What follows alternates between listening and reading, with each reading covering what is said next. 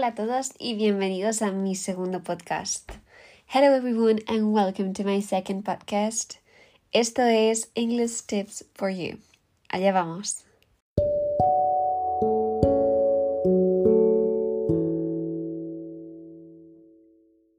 Bueno, pues hoy vamos a tratar la importancia del conocimiento y dominio de los sinónimos tanto para el writing como para el speaking. Al final, un examinador va a valorar mucho que uses diferentes sinónimos y que no siempre te quedas en la misma palabra atascada y que la ves repetida párrafo tras párrafo. Entonces, vas a dar ese toque de yo sé lo que hago y el examinador lo va a notar, va a ver que tú vas un pasito más allá y lo va a valorar.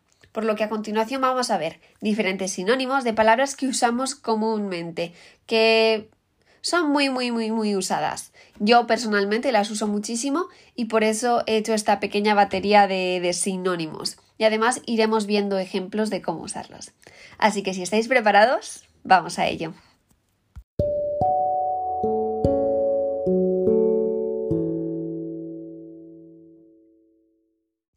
Hay diferentes tipos de writing y speaking. Algunos te piden que describas una imagen o que describes alguna cosita o que des tu opinión sobre una cosa, sobre la otra, que compares, que escribas un email, una carta, que escribas un artículo periodístico, etc. Hay una infinidad de posibilidades que te pueden preguntar en un writing o en un speaking y hay que estar preparado para ello. Por eso vamos a ver algunas palabritas y sus sinónimos que vamos a poder utilizar muy a menudo en estas pruebas.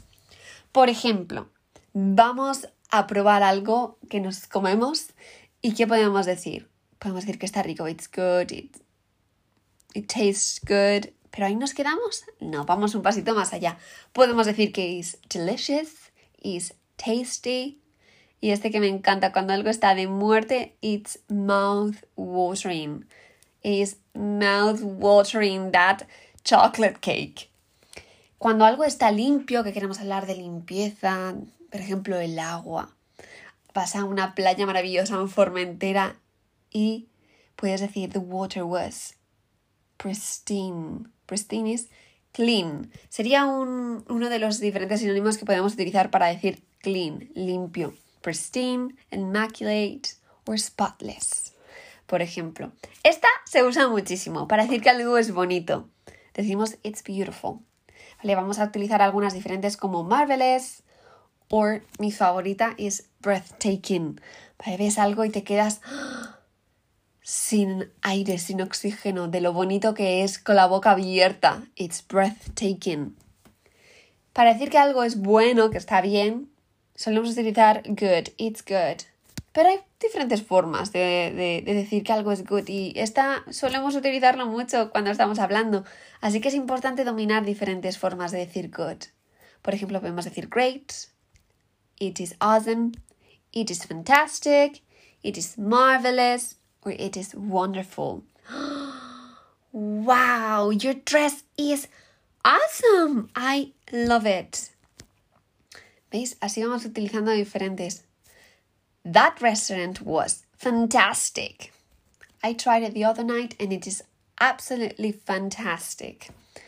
Sin embargo, podemos decir que algo es bueno o podemos decir que algo es malo. Normalmente decimos it's bad. Podemos también decir it is horrible, it is disgusting or it is dreadful. Por ejemplo, the weather in London, it is so bad. Y podríamos decir the weather in London, it is dreadful. It is pouring rain all day. I hate it. Por ejemplo, no me estoy metiendo con Londres, ¿eh? Vamos a dejarlo ahí. Londres, yo no he estado y hasta donde sé es maravilloso. Por ejemplo, ahora vamos a pasar a algo que ya no vamos a describir para dar nuestra opinión. Normalmente decimos, in my opinion, ¿vale? Pero hay diferentes formas de dar tu opinión. Por ejemplo, vamos a decir I reckon, I believe, I think, I suppose, I guess, or I say that. Por ejemplo, podemos decir well, I believe that the education in Spain it's very good, but it still has many things to improve and get better at.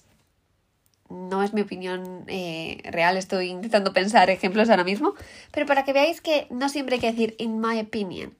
Y una forma así como muy, muy, muy formal y que quedas fenomenal si lo utilizas, que es para decir como que estás de acuerdo en algo que ya alguien ha dado su opinión y tú quieres como decir que te apuntas a su opinión, que dices, justo pienso lo mismo, ¿vale? Por ejemplo, diríamos, I subscribe to the viewpoints.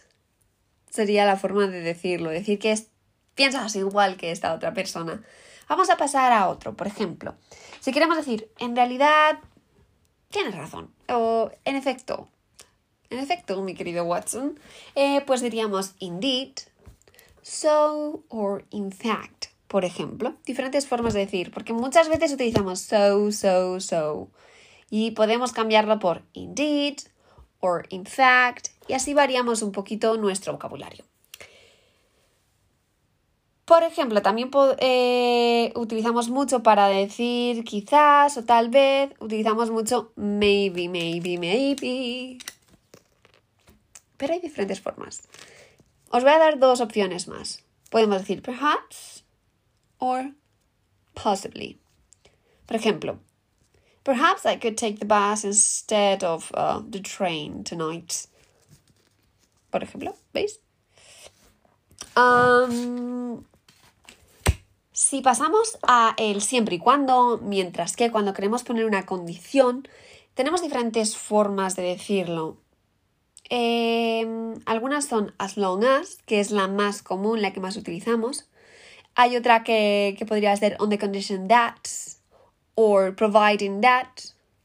Serían diferentes formas de decir siempre y cuando, mientras que me digan la verdad. Vale. Luego también tenemos el also. También repetimos mucho also.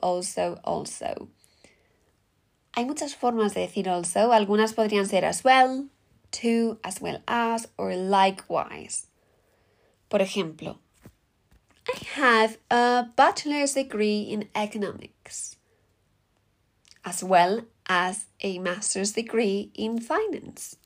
¿Veis? En vez de decir also or and, estoy diciendo as well. Y también, por ejemplo, muchas veces esto nos pasa mucho. Todos decimos mucho very, it's very good, it's very beautiful. Hay diferentes formas de decir es very. Mis favoritas son really and extremely. Wow, that dress is extremely beautiful. I adore it. En vez de decir love it, ¿veis? Ahí le he cambiado un poquito, estoy utilizando mis sinónimos. En vez de decir I love it or I like it, I said I adore it. Adore. Me parece una palabra preciosa. Adoro, adorar, adore. Por ejemplo, esto lo utilizamos muchísimo. Important. It is very important. Pues podemos decirlo de diferentes formas. Por ejemplo, it's essential, it's crucial, it's vital, it's key, and it's imperative. ¿Veis? Tenemos diferentes formas, muchísimas formas. Seguro que hay muchísimos sinónimos más de los que os estoy viendo. Pero así variamos un poco en la palabra que siempre decimos. Por ejemplo, si queremos decir sobre o en relación a, en vez de decir about all the time, because we always say about, we can say regarding. Regarding the job offer that I saw in LinkedIn, I'd like to apply for the teacher's position. Por ejemplo. Y luego, creo que muchos lo conocéis y es muy importante. For example. Este es el último que os voy a decir hoy. For example. Todo el rato decimos for example. Mi favorito para cambiarlo y que queda muy formal es for instance. Me parece muy formal, maravilloso y que ofrece algo más allá que el for example. Estos son diferentes sinónimos que yo utilizo mucho y que me parecen muy importantes tenerlos en primera plana en tu cerebro cuando estás haciendo un examen de inglés, porque te va a dar ese pasito más allá. Es verdad que es bueno que miréis más sinónimos de palabras que igual veáis que necesitáis. Al final San Google lo sabe todo, pero estas son algunas que yo considero muy importantes. Y antes de acabar, os quiero dar mi truqui para los writing, ¿vale? Nunca pongáis 3 puntos suspensivos. En inglés normalmente eso no se usa. Y vamos a evitar el etcétera también. A ver, lo podéis poner si no os acordáis de esto. Pero no pongáis esos 3 puntos suspensivos. Podemos poner, que queda súper bien, es and so on, ¿vale? Que estamos diciendo etcétera también. Y demás. En español sería y demás. Cuando estamos haciendo listas, porque esto pasa mucho, te dicen ¿cuál es tu música favorita? Y empiezas ahí a hacer tu lista. Vale, vamos a hacer listas, pero no hagáis listas eternas, decir 3, 4, 5 cosas, que 5 ya me parecen demasiadas, y decir and so on. El examinador no quiere que tú le hagas una lista de todo lo que te gusta y no estás mostrando tus habilidades lingüísticas conversacionales. Estás enseñándole que sabes decir tu grupo favorito de música, ¿vale? Así que vamos a hacer unas listas cortas y las acabaremos con and so on. Y será maravilloso. Ese ha sido mi truqui final porque mientras estaba preparando todo esto digo, este es un truqui que tienen que saber y no puedo hacer un podcast solo de el truqui del almendruqui, de no pongas etcétera, pon and so on. Así que lo añado aquí que al final era de sinónimos. Y nada, pues estos son algunos consejitos para llevar un pasito más allá tu writing y tu speaking. Y espero que os sirva mucho y que os vaya fenomenal a todos. Y que si tenéis algún examen, a tope y os deseo lo mejor. Nos vemos en el próximo episodio. See you in the next episode. Bye!